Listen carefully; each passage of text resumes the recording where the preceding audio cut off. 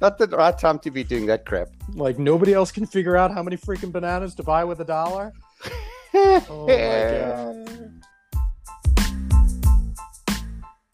Good morning, everybody. Welcome to another episode of South Florida Real Estate Radio with myself, Matt, and my co-host, Dave Magua. Welcome to the show, Dave. Thanks for being with us again. Hey, Matt, a pleasure. Good morning to you. Happy Wednesday. Yes, sir. So a couple of pieces of feedback that we got from last time was we started going into a little bit of how to make a strong offer on buying a house and what that offer should look like. And we got some feedback that we should probably do a buying 101. So that's what we're going to be doing this morning. So yeah, we're going to talk about how to buy a house in 2020 and the steps behind it. And I think, when people are buying a house, it all starts with an idea initially, right?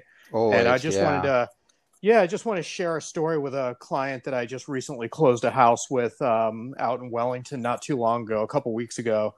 And this house started with just an idea. And the idea was, hey, babe, let's put a fence in the backyard. And then the husband said, okay, well, if we're going to put a fence in, I want to put my pool in. And then the pool and the fence turned into building a whole backyard, which then turned into, $100,000 project later, which then turned into, wait a minute, if we're going to spend $80,000 to $100,000 on completely redoing this backyard in our current house, why don't we potentially just get something a little bit bigger since we're growing our family and we're going to have another kid within the next couple of years? And that's what started their shopping spree. So the idea of just, hey, babe, I want to put a fence up in the yard turned into, hey, let's go buy our dream house in Wellington. Matt, that makes total sense because in so many cases when you just got to have an idea, and it's not even a preparation, it's just an idea. And then you start to dig a little bit into, should I do that or shouldn't I do that? And should I do that in the house that I'm in?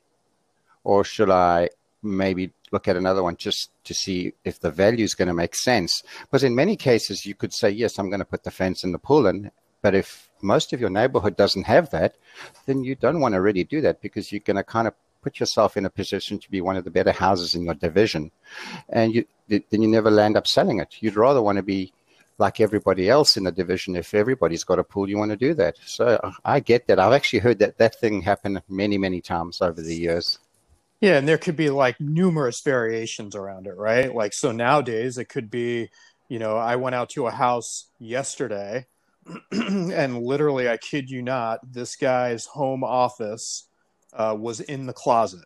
So one of the two master closets had been converted into his home office. And then the dining room was converted into a schoolroom for the 3 kids. Yeah. Matt, I've started to see the same thing. And I'm also starting to get that same question come up to me as well, because the way that we live post-COVID is going to be so different. And it is so different already. You're talking about a schoolroom and you're talking about his office, her office, their office, a Zoom room. So it's an opportunity to change the way that we live, and you can't be in a closet all day. No pun intended, right? Yeah. All right. So it all starts with an idea, right? Which then leads our buyers into the first phase of buying a house, which is researching, right? So let's talk about the research phase a little bit, Dave. What goes into the research phase?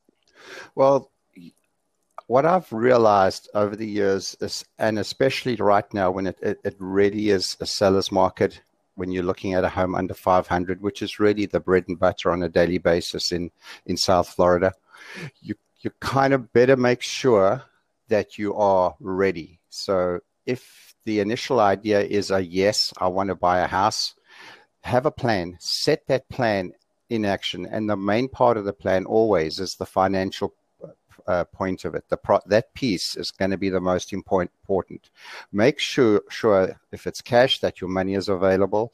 If it was in stocks or in bonds, make sure that you've made it readily available so it's actually cash. Or if you're doing a mortgage, make sure that you are fully qualified, verified, ready to go only thing that you need for the mortgage at that point must be the property.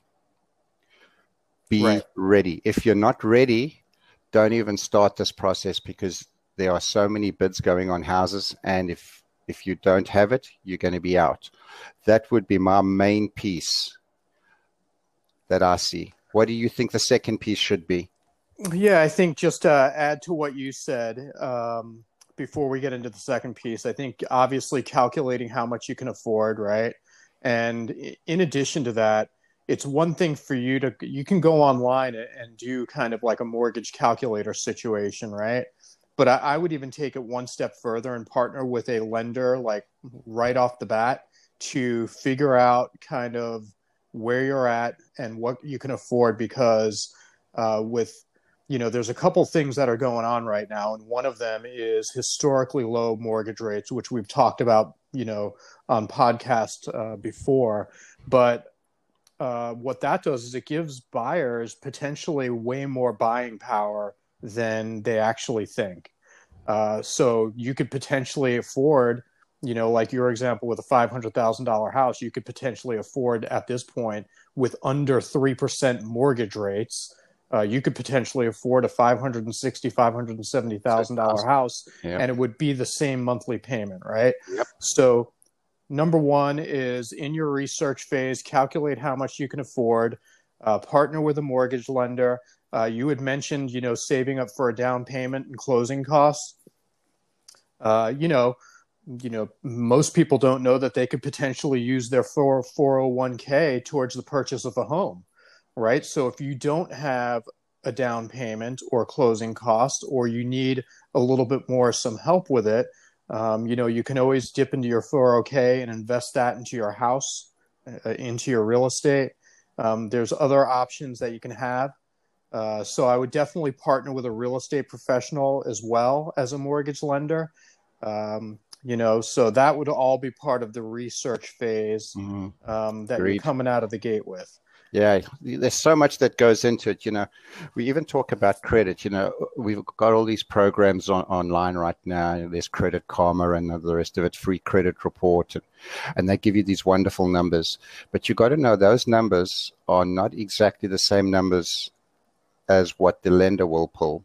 So whatever you see online as those credit reports, don't think that's going to be exactly what the lending credit score is going to be. It does differ when they start to run the whole package for you. So that's very important as well. Make sure that you deal with the lender and let them actually present the whole ball field to you, and then pick the right pieces so that you can build yourself a great team of pieces, so that when you're ready to buy, that mortgage is going to be solid. And it also puts you in a position not to overextend yourself. Yeah, I think the bottom line is, take a look at what you can afford. Get some support and help through, maybe one or two mortgage lenders.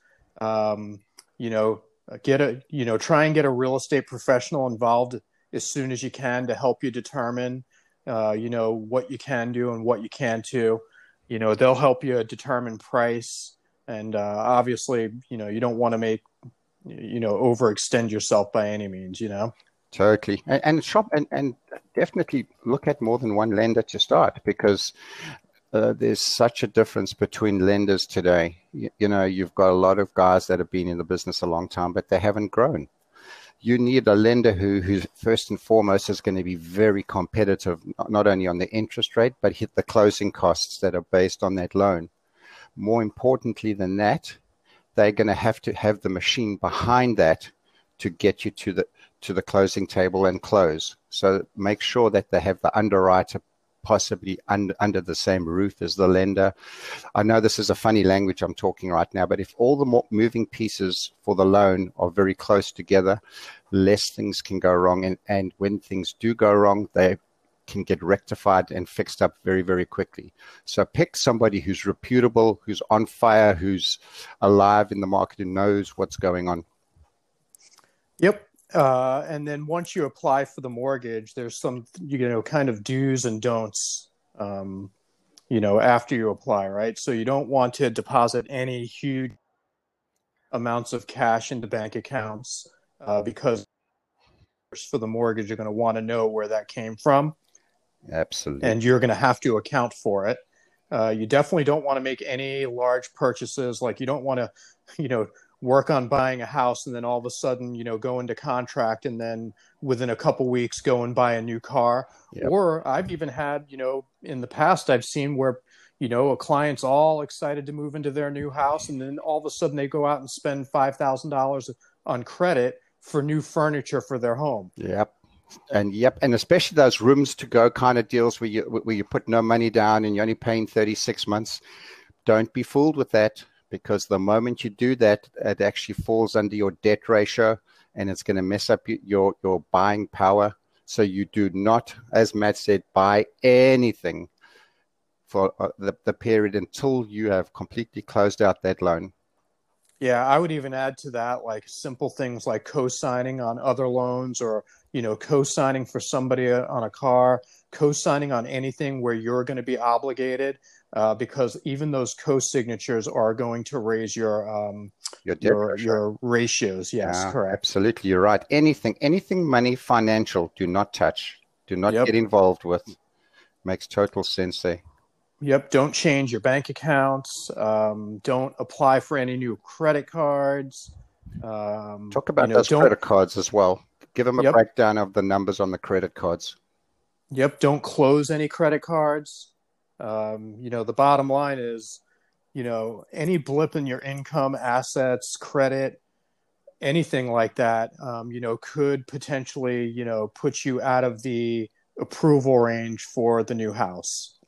And in that preparation with credit cards, especially, make sure that your credit cards, no matter what your amount of money available to you is, if it, let's say you've got a card and it's worth $10,000, that card must always be less than one third in use.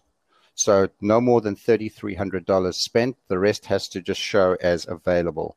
The moment that ratio changes, it's going to mess up your debt ratios as well. And you've got to keep a continuity of that. So things like this that we talk about, you can't just do it for 1 month. So this is the preparation, the financial preparation.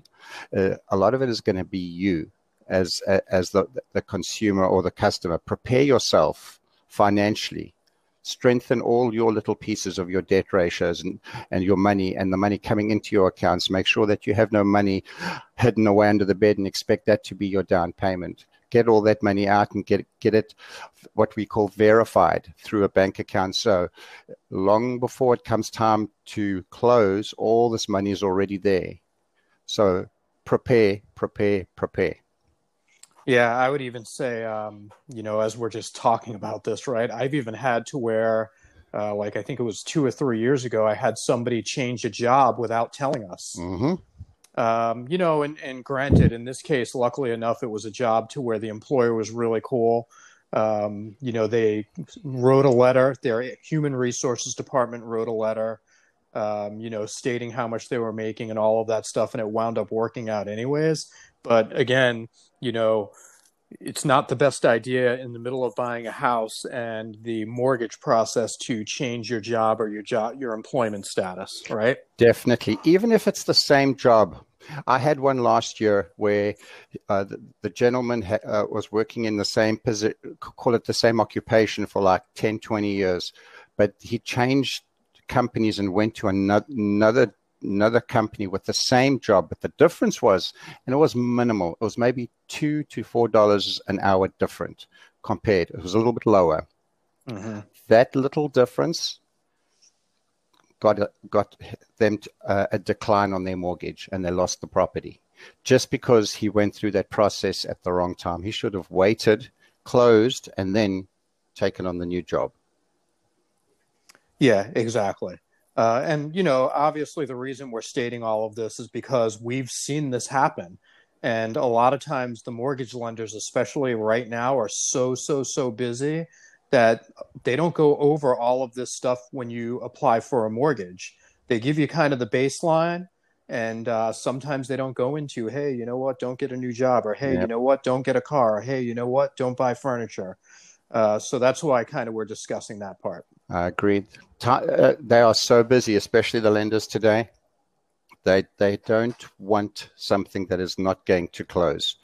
They, just like most people, there's only so many hours in a day, and they want to make sure that whatever they put their time into, it's going to work. So do that preparation up front and be ready. All right. Yes, sir. So all of the research and preparation, we have at this point decided that we're going to buy a house for whatever reason. We've calculated how much we can afford. We've got our down payment and closing costs. We just got with a lender and we got pre-approved. So, what are kind of the next steps, Dave? Find out exactly what you want. So then you're focused on that, and then definitely get in touch with a realtor who knows what they're doing and who's got the tools at their fingers to get you what you want. Go online, start touching, and start learning. What do you think about that? Yeah, I mean, according to the National Association of Realtors, when people start shopping, they start online, right? So 93% of people are starting online. That's the number one place where people start shopping. 86% are contacting a real estate agent. And then 73% are using a mobile app on their phone or some kind of or a tablet app. Good idea. So that's how people are starting to shop. But yeah, I mean, I definitely agree. Whether you're looking online, you're looking on your phone, or working with an agent, I think, there's definite benefits to getting with an agent quickly. Quickly. So, I mean, I can just share a story from about like 3 weeks ago, maybe 4 weeks at this point, where I had a client looking in a specific community out in Olympia in Wellington, and that was the only community they wanted to be in. And they were looking at a certain price point specifically, which was a tough price point to be in. They wanted to be about 400,000. And in this market, in that community, they're just like flying off the shelf, right? Okay. So, we were looking, we went and saw a couple of houses, and I encouraged her to put in an offer very quickly on one that she liked. And we wound up losing that because they waited a little bit too long. So I started doing some searching, and in the MLS, you can actually click on coming soon. And I was able to find one that was not on the market yet in the MLS under coming soon. And I was able to get her in there to see it before it actually ever hit the market. Right. So, that would be an example of why it's, it could be beneficial to, have a real estate agent in your corner right off the bat.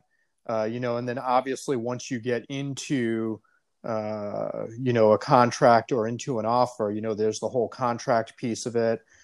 There's the pricing and helping understand, the real estate value within the community. Because, we've talked about before where Realtor.com, Zillow, and these online estimates aren't necessarily the most accurate things, with their algorithms. Totally. There's obviously negotiations, the experience, going through the appraisal, and other things that we'll get into that an agent can really highly benefit you with. Absolutely. All right, so we're shopping, right? Okay. And we're looking around. So let's take it from, kind of going and looking some houses. All right. Very important. Well, this is so much. Yeah. We used to always take our clients with us in our cars, and we used to drive.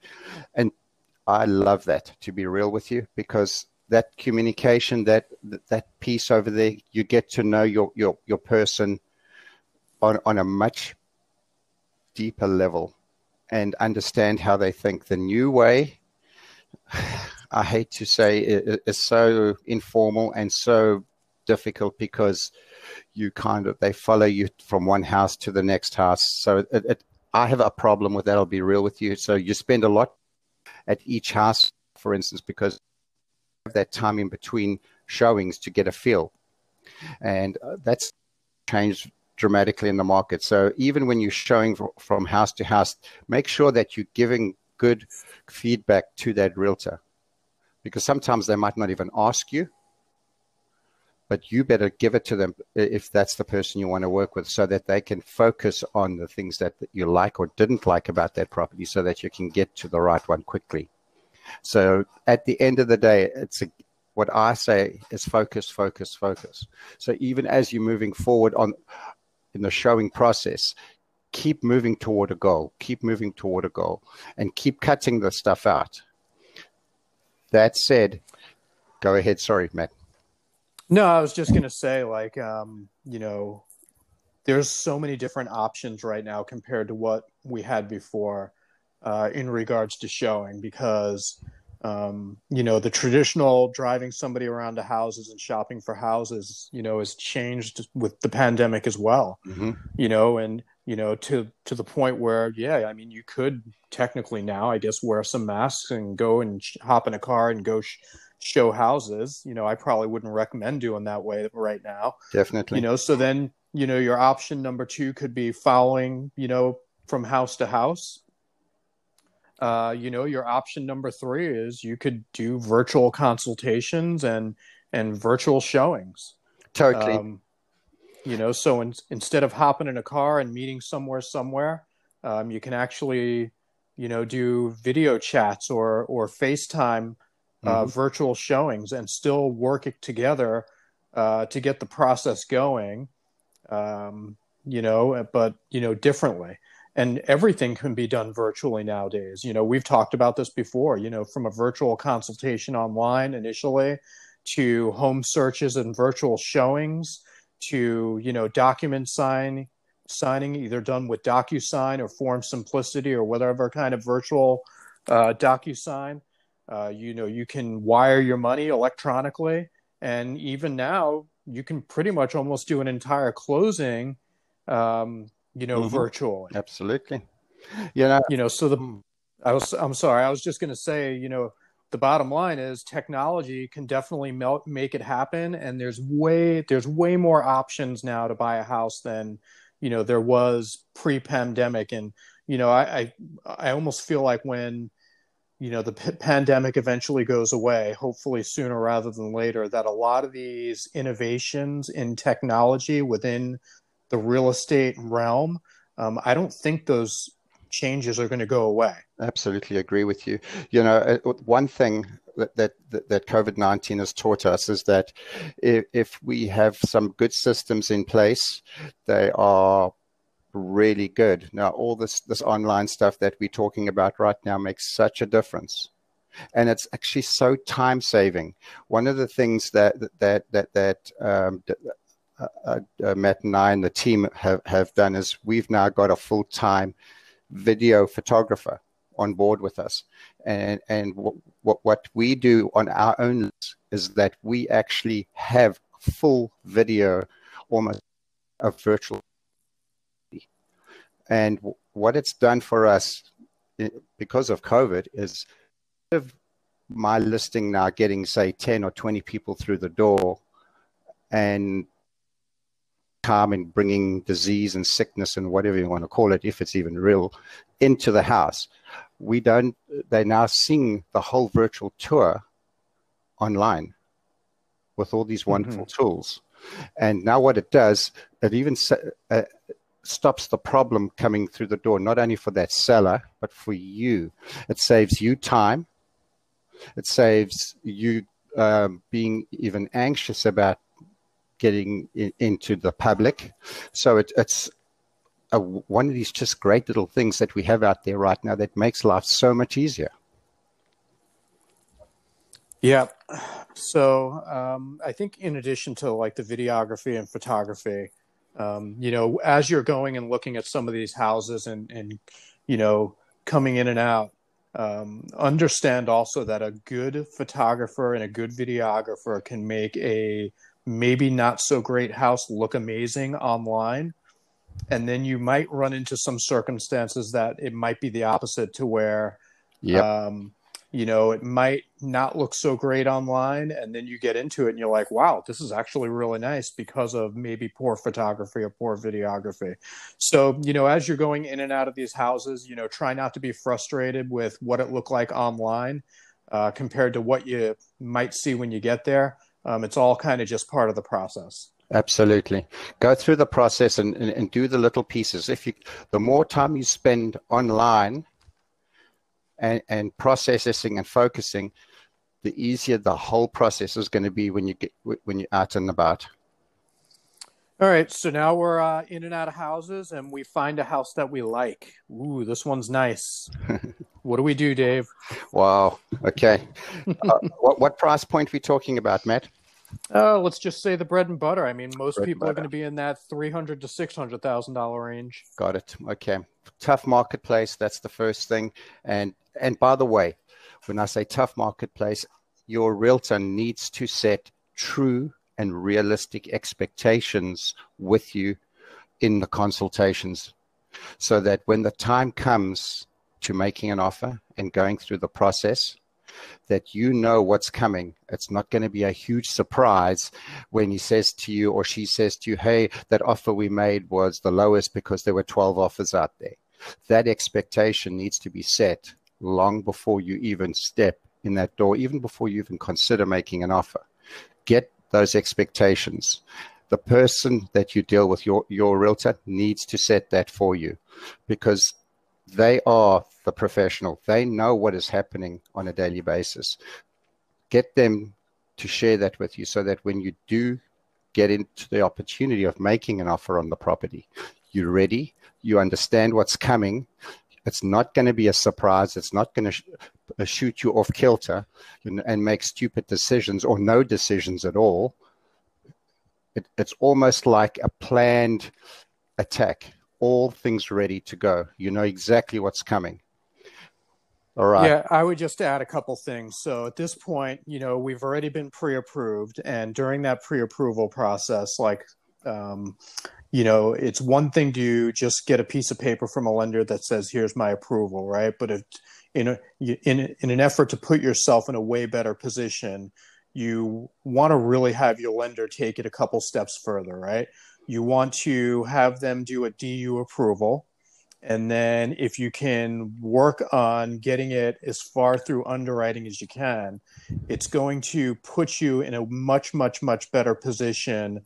When you make the offer, your terms and conditions are going to be most likely far superior and stronger than the average offer that somebody's going to get. Absolutely. Make sure that piece of paper that you get from that lender pretty much looks like a cash deal. And you can talk to your real estate agent or broker and ask them to explain to you what that really means and what that looks like. And then you can actually attach yourself to a lender who can do that for you, because that is going to be ultimate. Now, when I wear the other shoe and I have a bunch of offers coming in, I make sure that the offer has everything in it, and I call it a package. That will be the offer, the proof of funds, everything about that buyer, how they're going to get the mortgage. I make sure that letter is not only just a letter, but it's completely 100% verified. So if they say it looks like the credit's good and it looks like the money is there, I won't even look at that, because it's not done, it's not verified. But when it says verified, so remember that word, make sure that your lending letter, mortgage approval, says verified. That makes it almost like cash. That's one step closer than a majority of people are going to be. Absolutely. If you can have the cleanest terms, the best conditions, chances are you're going to have a good shot at winning the offer. Yeah. I think the other pieces that go into it, and these are some of the things we discussed last time too, is, if my client finds a house that they really, really like, the first thing that I will immediately do is call the agent. Yeah, yes, absolutely.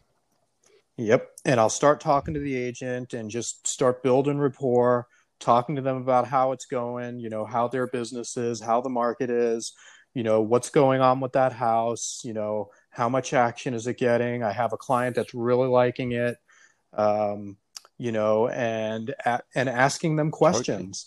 and part of that is, you know, tell me a little bit about, your seller and kind of their needs and what they're looking for in addition to just price, right?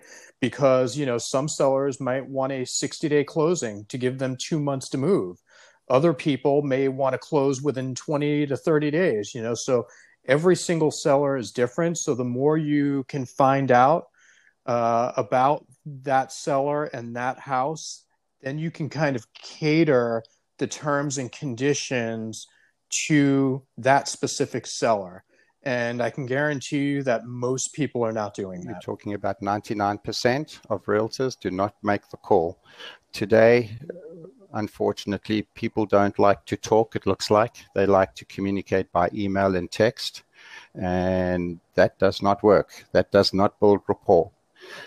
You actually nailed it. They are just like we have expectations as the buyer, so does that seller. And so does that seller's agent. And if you see what their expectations are and you work around that, it's going to make such a difference because, as you said, it's not only price, it's terms and conditions. And if you can bring all three together, you can be assured in many cases, sometimes it's not going to always be the price that's going to win the battle. It can be one of the other things. So bring the whole thing, and you've got to talk to each other continually. Yeah, a couple other things that I could probably just say for, based on my experience in 2020 so far. Determining a good solid price is very, very important.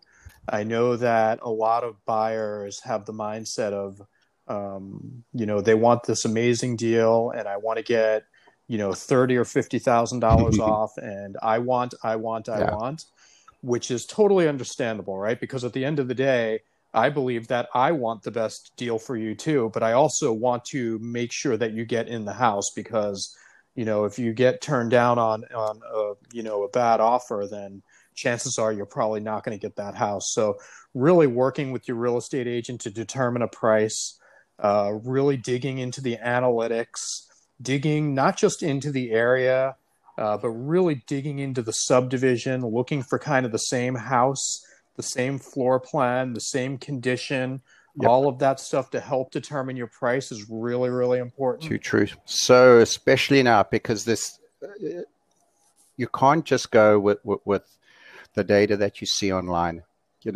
All these things are based on algorithms. They do not base anything on the physical. And the physical is, I'm going to use a house for a house, trying to get an apple for apple comparison. One could have a newer roof, one could have an older roof, one could have a newer AC, one could have an older AC.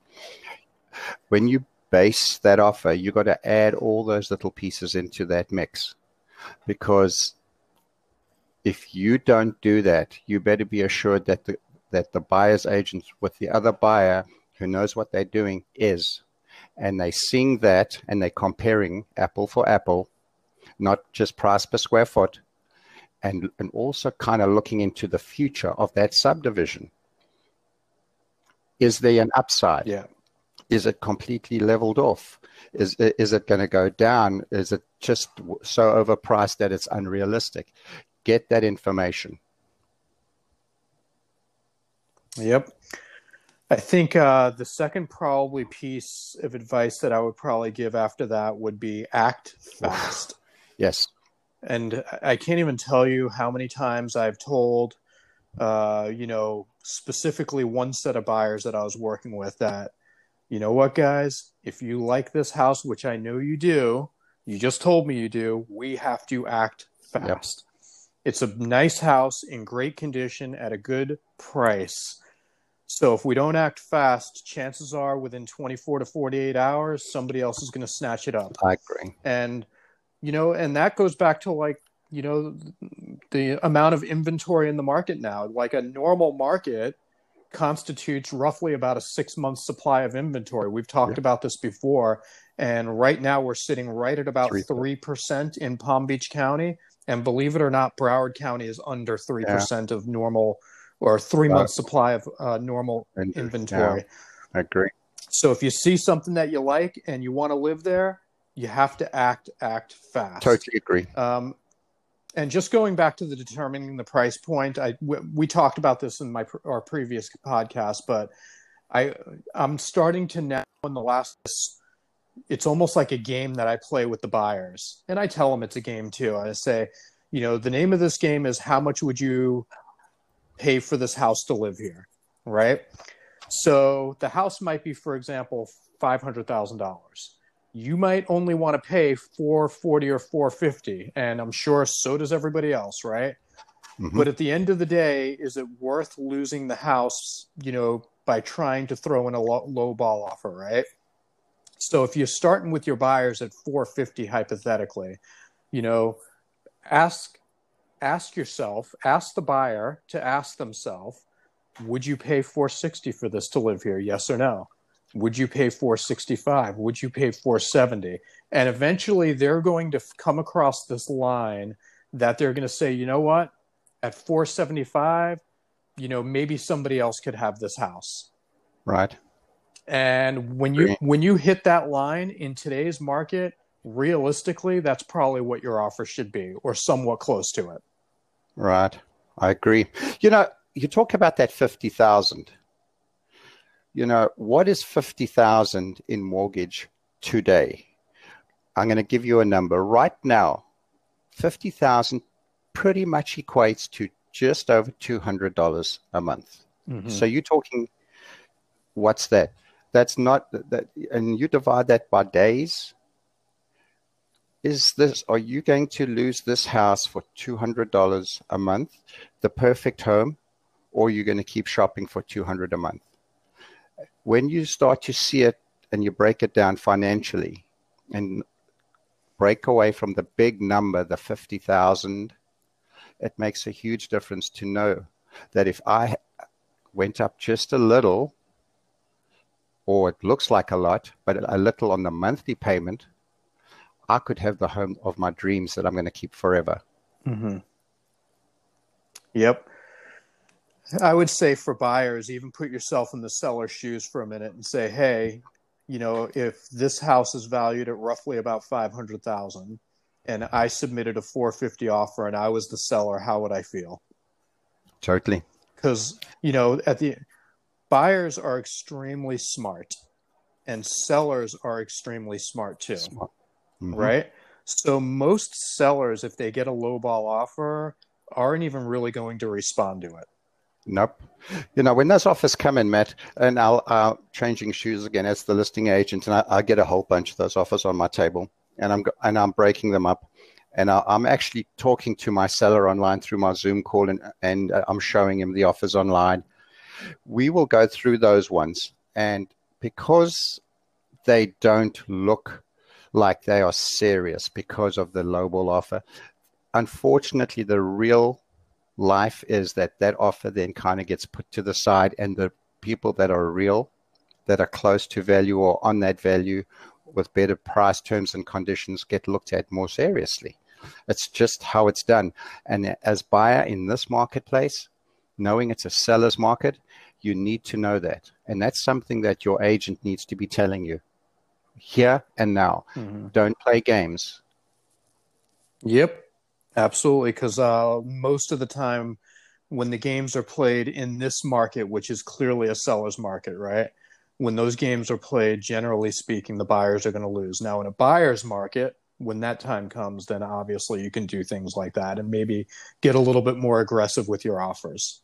Absolutely. That's a different world, and everything's going to change. When that time comes, which it'll come one day, we can do things in a totally different direction and a different way of doing things. Correct.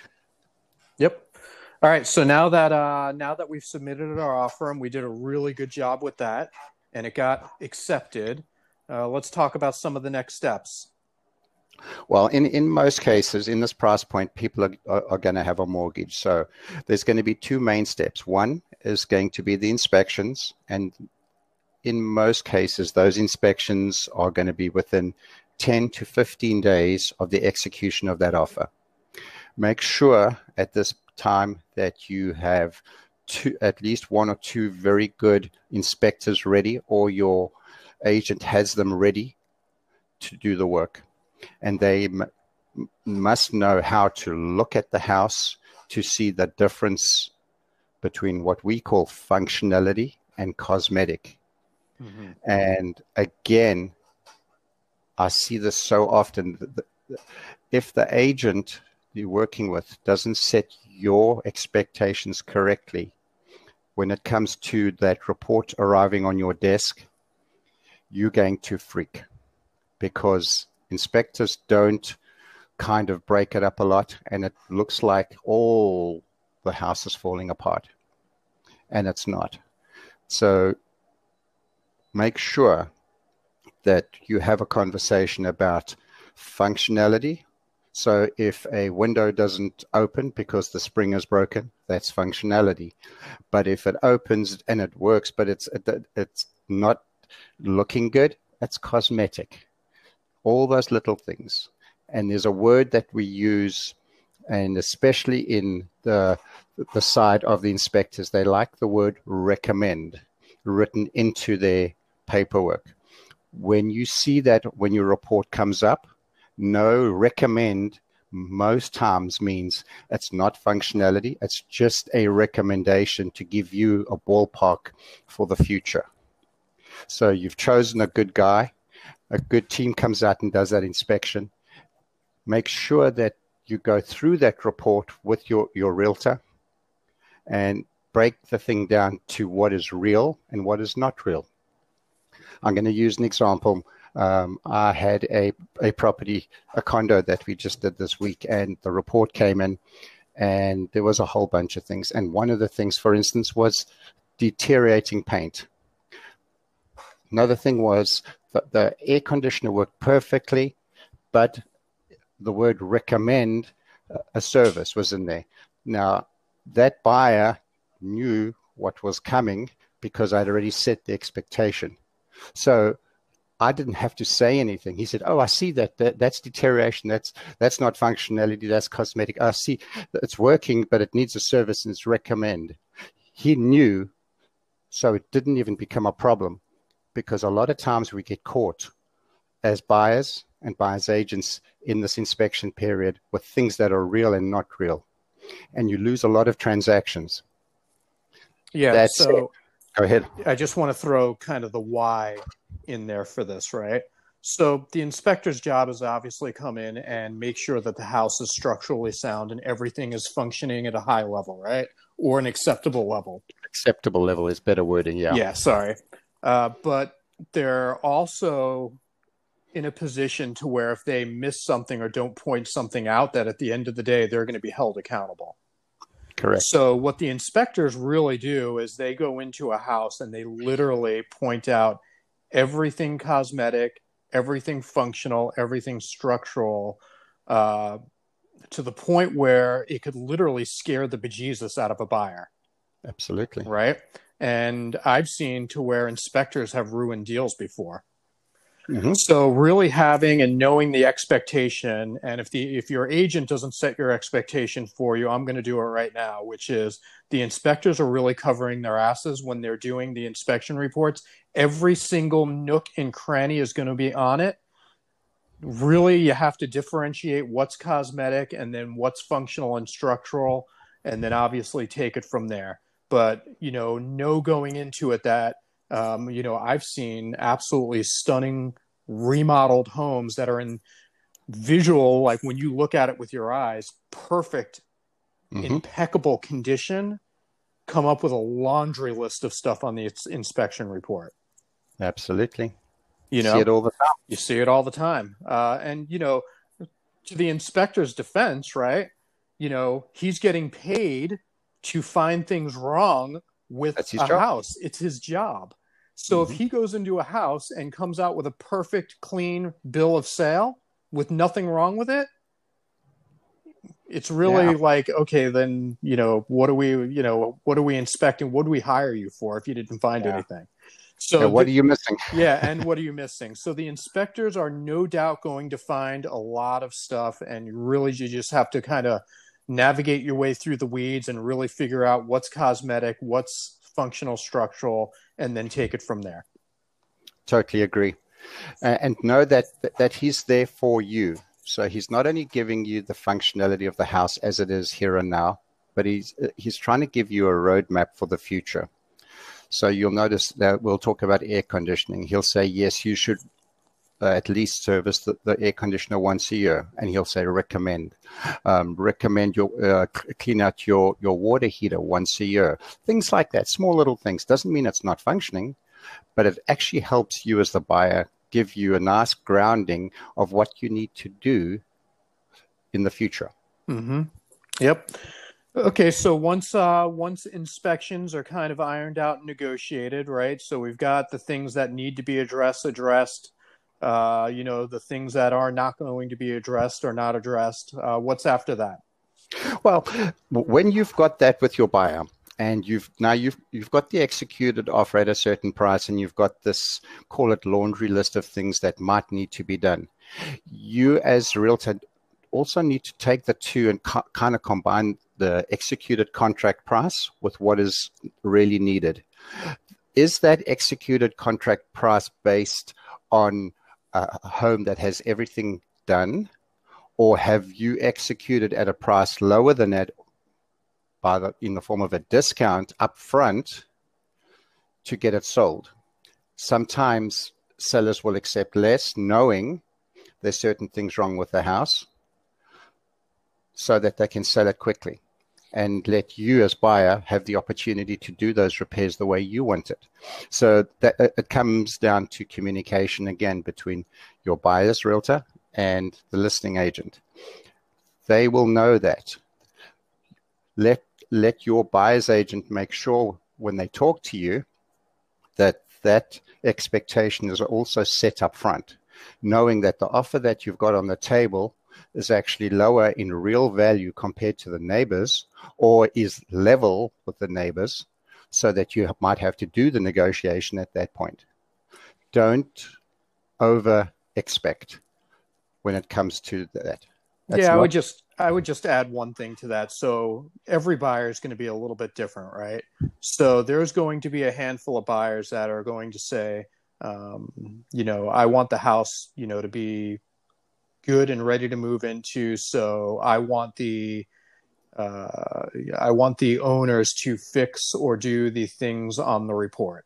And then there's going to be a handful of buyers that are going to be like, you know what, I would rather do it myself the way I want it, how I want it done, with the parts and pieces that I want. So, with that being said, I feel like this is probably about $3,000 worth of work. I would like $3,000 off the house. Yep. Now, this is a good time to talk about that as well, because if when you say off the house, are you going to take it off the purchase price, or maybe add it into what we call prepaids and closing costs that the seller is going to pay on behalf of the buyer? This then also falls within another criteria that what we call your closing costs becomes less.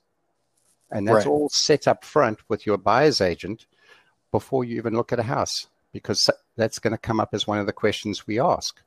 Because instead of you hypothetically having to bring, say, $20,000 to the closing table, which includes your down payment on your house and all the closing costs pertaining to the loan itself and the closing, title insurance if it's in Broward County, all those kind of things, suddenly it's $3,000 less. Yep. You bring it in, so now it's less that you have to worry about, and you can take care of those things into the future. Yeah, absolutely. So now we've got our addendum done. Hypothetically speaking, we've got a $3,000 credit towards closing costs and prepaids. What's after that? The moment you've cleared that, there's always an order to things. As you know, everything costs. Inspection costs. What is the average today? About 400 to 500, Matt? Yeah, I would say a good inspection nowadays is 500. If they've got a pool, 600. Right.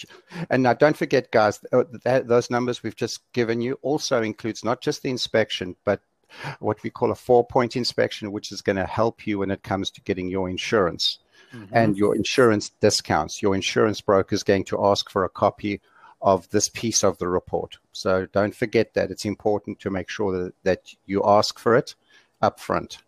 Yeah, that's a really good point, Dave. And in addition to wind mitigation, right? WDO or wood destroying organism termite report, all of that should be included. In the report, yeah. Don't don't be fooled and go online as a buyer and try and find one of these inspectors. I had one the other day, and unfortunately, I was the listing agent, so it didn't make a difference to me. But I felt terrible for that buyer. They had gone and found some guy online who was licensed. It was a single family house. He came in and he did an absolute basic functionality. He didn't check the roof. Oh, wow. He didn't check for termite. He just Ugh. checked the plumbing, the electrical, and the appliances in the windows. He passed the thing, walked out the door. I know when I see something like that, I would cry. But what that customer saw was $200 for an inspection instead of the 400 or 500 that brings all the pieces in. You need to make sure that you get a clear roof report, especially now. Our houses are getting older in many cases. You've got to make sure that there's still functional life in the roof. It's not leaking. All those that small little things. Yeah, to Dave's point, you would never want to try and save 200 to 300 bucks. That is going to cost you, literally in this example, thousands down the road. Thousands. Yeah, absolutely. Totally agree. And then use it correctly. Don't forget when you've got this piece in. Now, as that has happened, you've now paid for that. You would not go ahead and start your final mortgage process, which is getting the appraisal done on the house, because that's going to cost you money as well. That's averaging 450 to 600 at the moment. So you clear the inspections. The moment the inspections clear, the system should, and now when I say should, don't expect it unless the realtor has something in place to do this, that initiates phase 2, which is getting hold of the lender and saying we are clear, go ahead and move forward with the appraisal. All right, so I feel like, especially nowadays, appraisals is something we should spend a couple minutes on. Oof, yeah, All right, absolutely. so why don't you explain kind of the appraisal process for us, and then we'll talk about maybe some challenges that we're seeing in the market with appraisals right now. All right. Appraisal process on the side of the customer as the buyer. What will happen is as soon as we've cleared our inspection, the appraisal will get ordered. What that means is the lender will then get a appraiser who's in a group of appraisers. They won't know who it's going to be. Whoever's next in the routing will get the appraisal. They receive that appraisal. They will then open it up, and then they will start processing it online and start doing what we call a pencil appraisal, making sure that the values kind of come in line with what the executed price is. Right now, I have not seen it stop at that point. It just keeps going through process. And then you're going to get a call from that appraiser as buyer's agent and seller's agent to go and view the property. And he or she's going to go in and then take some photographs, do measurements. Be assured at this point that all the upgrades, all the no upgrades, or whatever you want to call it, are absolutely brought out in front of that appraiser. They need to know exactly what is going on.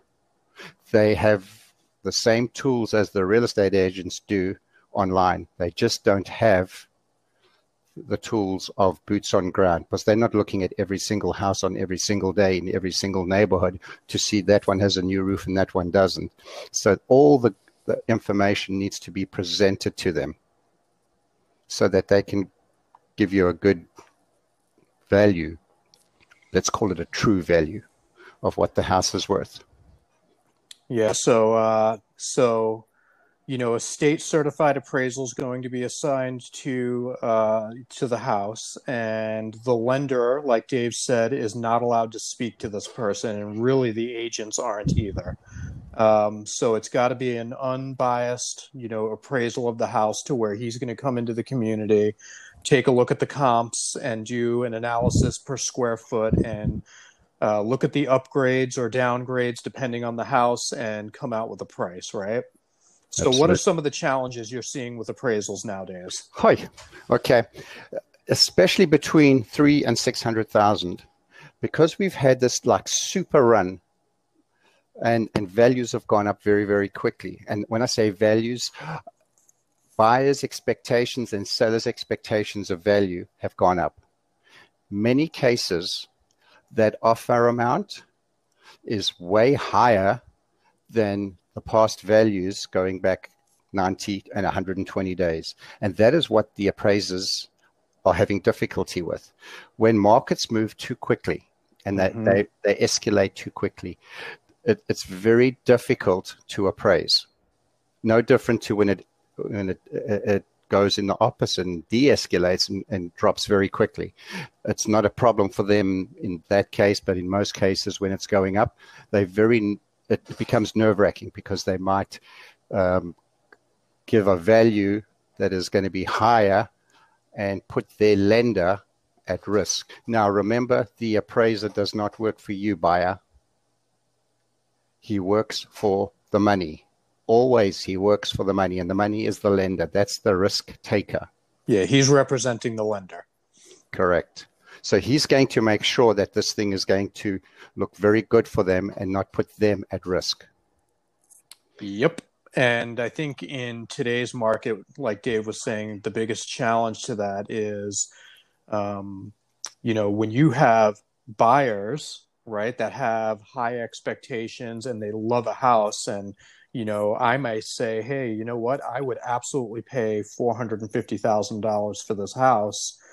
And, nothing in the community has sold for $450,000. And, even though that buyer would pay that price, that's where the appraisal becomes a challenge. Absolutely. Very scary. Very, very, very scary. And that it's a kind of like a dancing game that they're going to have to do to see where things are going. What we have seen recently over the last maybe 30 days is a change in the psychology of the appraiser. They're getting nervous. Yeah. You felt it as well? Yeah, I think they're being obviously very, very conservative. They're being very careful, and in a lot of cases, it's causing homes not to appraise, and, as a listing agent, I can share an example of, one that I had probably about probably 3 weeks ago at this point, where, I listed this home probably about a month and a half ago, and it was beautiful, renovated, new floors, brand new kitchen. The, floor plan was opened up. They put a beautiful custom master bathroom in it. It was just gorgeous, right? Mm-hmm. And, as a listing agent, I said, you know what, guys? I'm like, here are the numbers in the neighborhood, and the numbers in the neighborhood are roughly about $400,000, plus or minus a couple thousand, right? Mm-hmm. I said, at that price, you would be the highest record-breaking setting house in the neighborhood at $400,000. Now, these guys put about 80 grand into this house. Yeah. So they said, well, we think we can get 430 or 450 for it. And I said, you know what? I said, I understand totally where you're coming from. I believe, honestly, that I could probably get you 430 or 450 for it. I said, but the problem is going to be when we reach the appraisal point. And I told him, I said, in this price point of about $400,000 to $450,000, you're really not going to have any cash buyers. And I said, do you know why that is?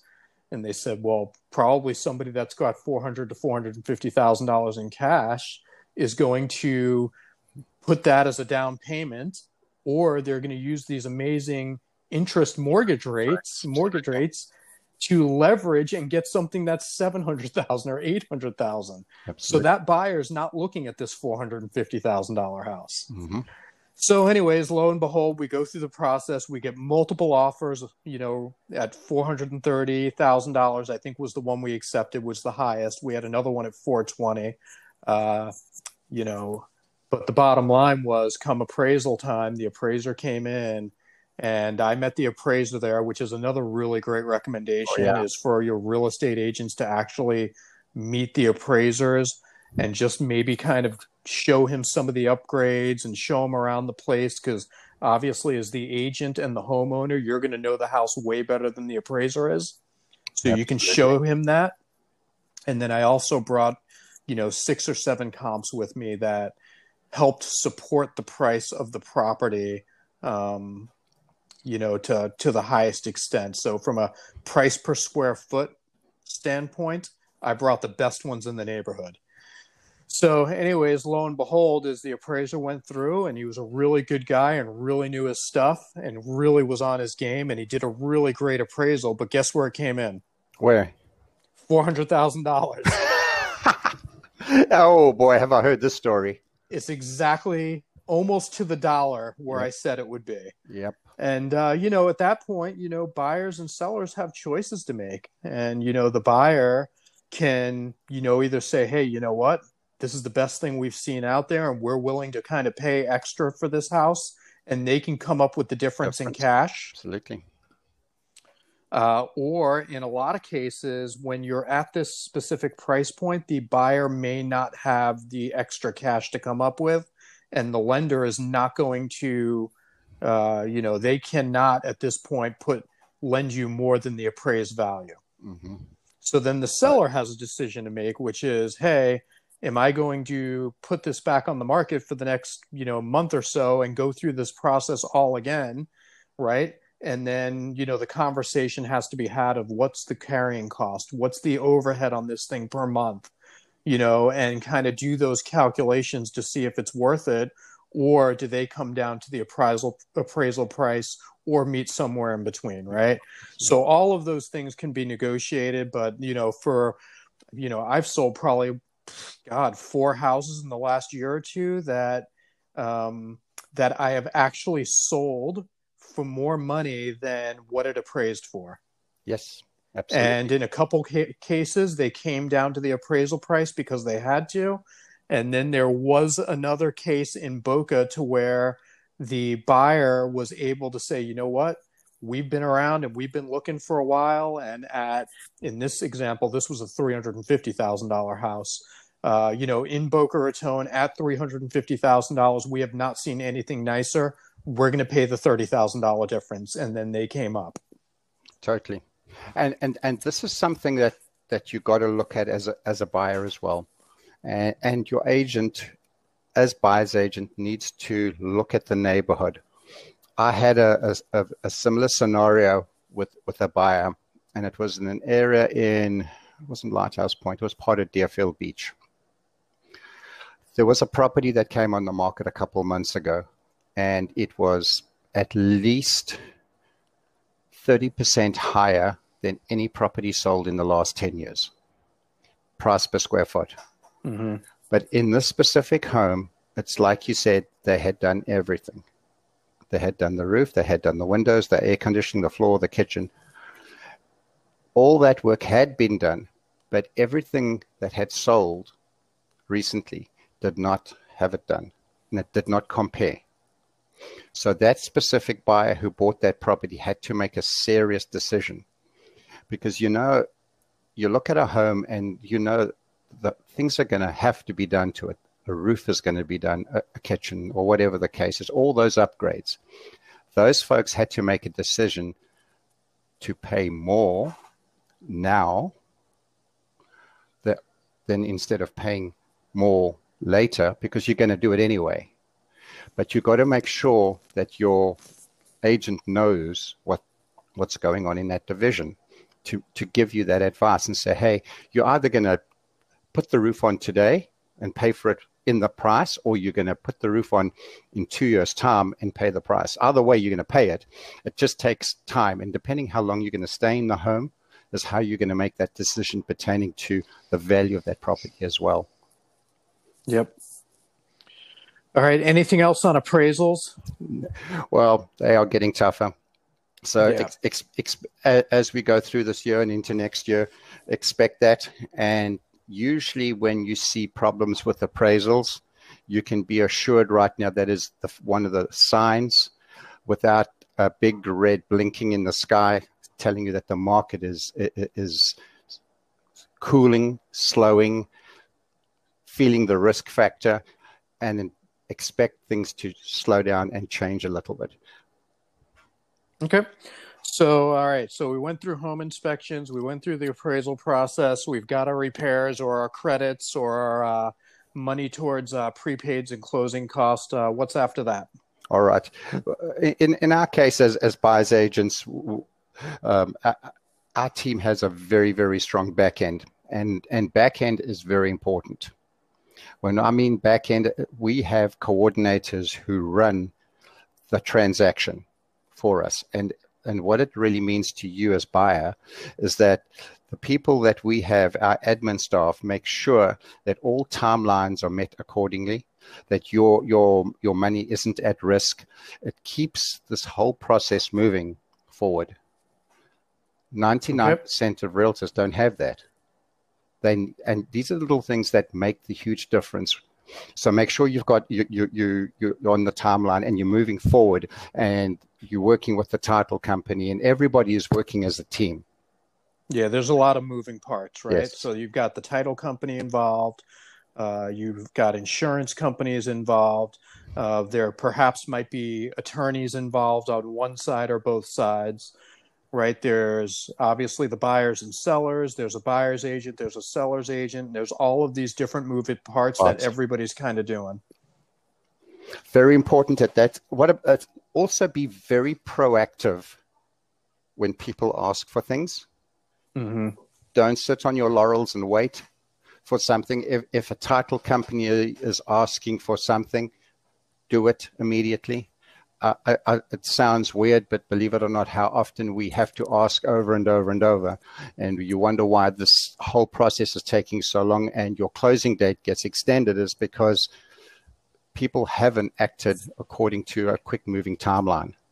And just be proactive, be very proactive with all the different people that are involved, all the vendors, be it the title company, the mortgage company, be it the buyer's agent, the seller's agent, whoever's involved, the money, whatever the case is, keep being proactive.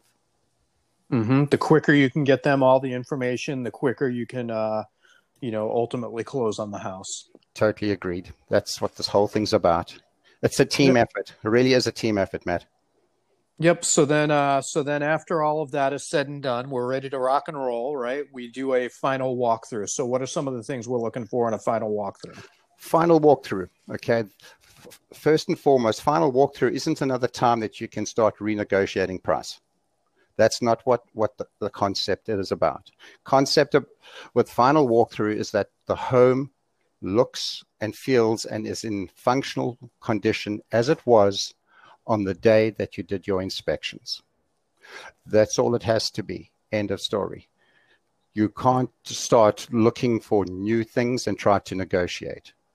Mm-hmm. So make sure that your expectation is correct, and understand that when you go to do your final walkthrough, that you're going as a lay person, you're not going as a inspector. So you're going to be checking that the hot water is working, the air conditioner is working, there's no broken windows, kind of everything that is superficial, because that's all we can really look at, and make sure everything superficial is working so that you can then move quickly onto your closing. Yeah, I would say functionally and structurally, making sure that the final walkthrough you're using to make sure that, as silly as it sounds, that the, dishwasher is still there, that if there's supposed to be rods and curtains, that those are still there, that, things that were supposed to be there are there as per contract, because, a lot of times honest mistakes are made. These moving companies come in, they don't understand that they're not supposed to take the curtains down and pack them up and ship them to the new house or the next house. Yep. So they do it, and then all of a sudden, in a final walkthrough with, curtains aren't there, or, something's missing because of an honest mistake. Right. So, it's time to, generally speaking, that rarely ever happens, but if it does, those are things you're looking for, and then you can rectify it there. Yeah, especially moving companies. I've had this so often. And it's not their fault. Yes, it is their fault, but it isn't. A lot of times, mailboxes, they knock them down. Mm-hmm. How often, because they're bringing this big, huge truck into a subdivision or a street, and they're trying to reverse into the property, and whoop, there it goes. Those are kind of things that you look for. That is so important. I see that so often. It's a silly little thing, but it comes up all the time. Yep. Okay. So now we're ready to close, right? Mm-hmm. So a couple of things to note for closing. What do you think they would be? Okay. First and foremost, we spoke about being proactive. Make sure that all the money's on your side, your down payments. If it's just down payments and not a full cash deal, is already at the title company, being wired, ready. All that you have to do is done. Mm-hmm. Yep. And so your wire is there, right? Absolutely. So that the house can actually be funded on the day that we close. Yep, and that you can actually get the keys, and everybody and all the monies go to where they're supposed to go. That's correct. And as the monies go, and that's what Matt's talking about when we talk about funding, is when it funds, then we can hand over the key. Mm-hmm.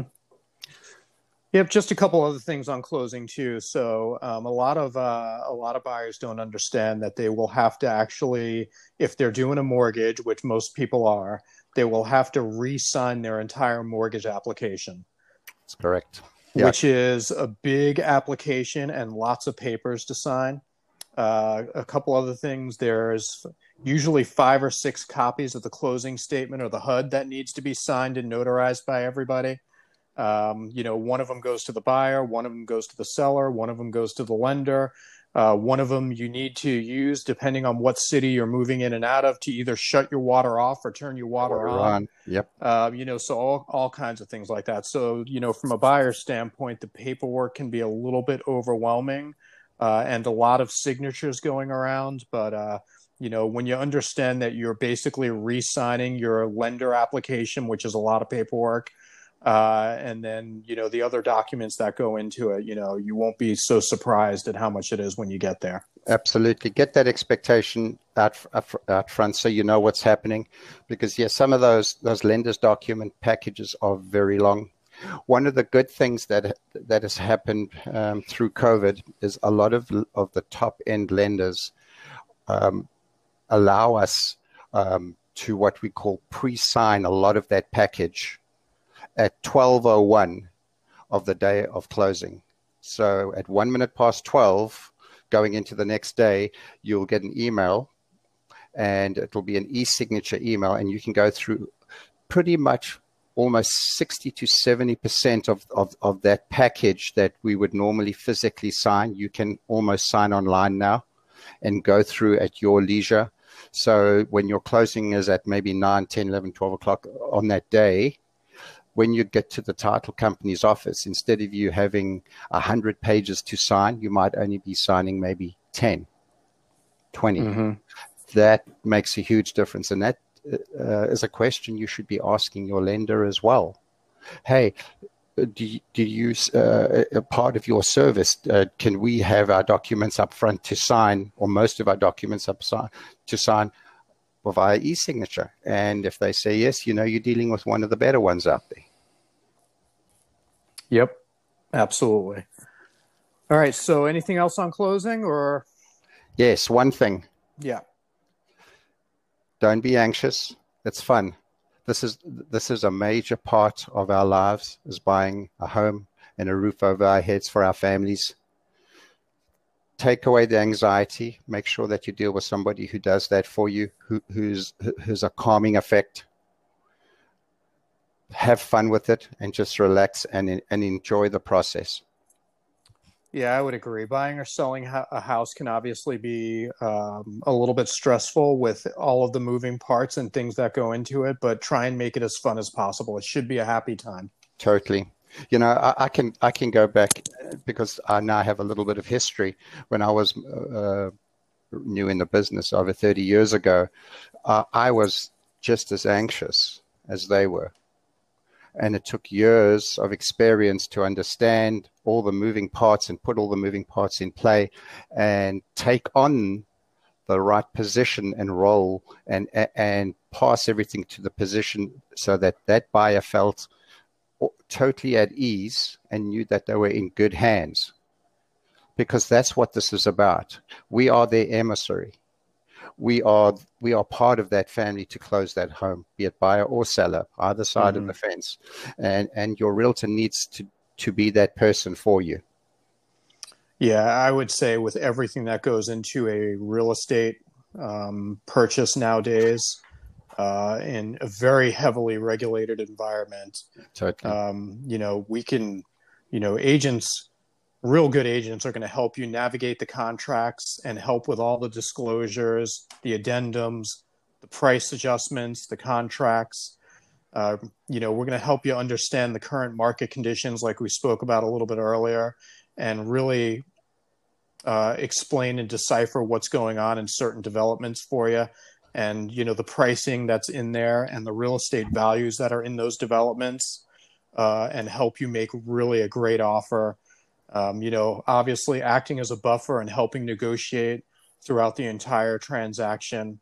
And a good real estate agent's going to be, pretty well experienced. Our team's, between all of us, over 40 years, experience within the team and very well educated in the entire sales process. So, it's very, very important to have a good agent on your side to help you through the transaction. Totally agree. Yeah, well, Matt, that's what this whole thing's about. It's all team, always team, and it's who you choose to take on the battle that makes it work, be it the buyer, the buyer's agent, the seller, the seller's agent, the lender, the title company. Everybody makes the thing work. Yeah, I have a question for you, Dave, and I don't know if we talked about this today or not, but hypothetically speaking, I've heard, a lot of buyers talking about, well, I'll just go through the listing agent, I'll be able to get a better deal through them, so on and so forth. What are your thoughts on that? Wow, it's getting there. It depends on the price point. And at the end of the day, it's difficult. It's a very difficult one that I'm seeing a lot of transactions. I have a lot of buyers coming to me directly. Yeah. But at the end of the day, as the listing agent, when I do see that happening, I absolutely explain and set that expectation with that person that they are not going to get any freebies from me in any which way or form. They are going to be negotiated exactly the same as any of the buyer's agents out there. I'm going to have the same fiduciary to everybody. So are they going to probably get a better shot at it? In the real world of real worlds, knowing people and human behavior, maybe. The higher the price point, the more difficult the sale, the more moving parts, you absolutely need someone on your side as buyer's agent. Yeah, I mean, look, I think, in my opinion, I think there's pros and cons to both sides of it, right? Totally. I probably have represented both sides in transactions probably about 6 times over the last year or two, where buyers have come directly to me for one of my listings and I've helped them navigate the course.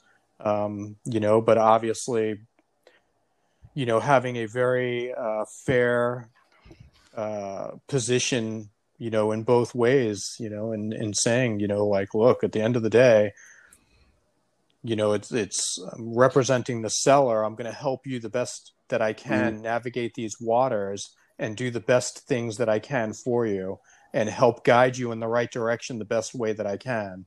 And sometimes that's a really good thing because I can help them navigate those waters better than if I didn't know. Because in many cases, there's 3 things I want to share. One is that a lot of buyer's agents or agents out there don't really know how to negotiate, be it We've gone through a period since 2013 to 2019 where those buyer's agents were pretty much order takers. Suddenly, things have shifted, and we in a very big shift right now in a changing marketplace. So if that real estate agent that you have who's representing you doesn't have the right tools to work with and the knowledge, when I say tools, it can be knowledge based, it can be a whole bunch of things to get you through the process, you could put yourself in a very grave position. That's number one. Number two, one of the things we do in our group at Dave Magyar Group is that we are transactional brokers. So we have a fiduciary to that transaction as well. Right. To keep it going and make sure that it goes right and it's fair and equal to everybody. So don't expect to get a wheel and a deal from us because you're coming around the back door instead of going through your buyer's agent. Because that happens so often. I get that. And I actually ask them up front, so why do you have an agent? Yes. So I said, why aren't you working with them? And then I'll give you a whole bunch of reasons. And I actually set the expectation at that point. Because in many cases, unfortunately, the reason they came to me or went to you is because their agent hasn't been doing their job well. Right. And they've been doing the work as buyer and seeing all these things using their apps and the internet and all the tools that they have out there. And they're seeing the property before their agent even sees it. And that is ugly, terrible. That's a different story. Another thing that you made that question very difficult for me because I came from a different background. Well, it's a tough question, right? Oh, it is. Very. And I've had this so often because my background wasn't selling real estate in the United States. It was in another country where you represent both buyer and seller on every transaction. So I learned my first 10 years of real estate how to do that. So when I came to the States and suddenly you split it, it was like a foreign language to me between buyer's agent and seller's agent. But what it has benefited me, and I share that with you guys on a daily basis, is when we have both ends, we know how to work that thing because we have experience doing it. Right. And it helps. I think that's a lot. We've been talking for a long time today, mate. We're already way over an hour. You know that, right? Yes, we're going to have to edit this down pretty good. All right. All right. Anything else? Any other words of wisdom, Dave? At this moment, no, not at all. Right. Yeah, actually, one thing I would say, if you're buying a home right now, know that you're buying a home for the long haul, not just for 1 or 2 or 3 years.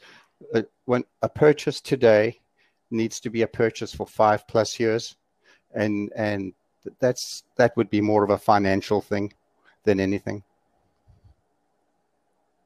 Yep.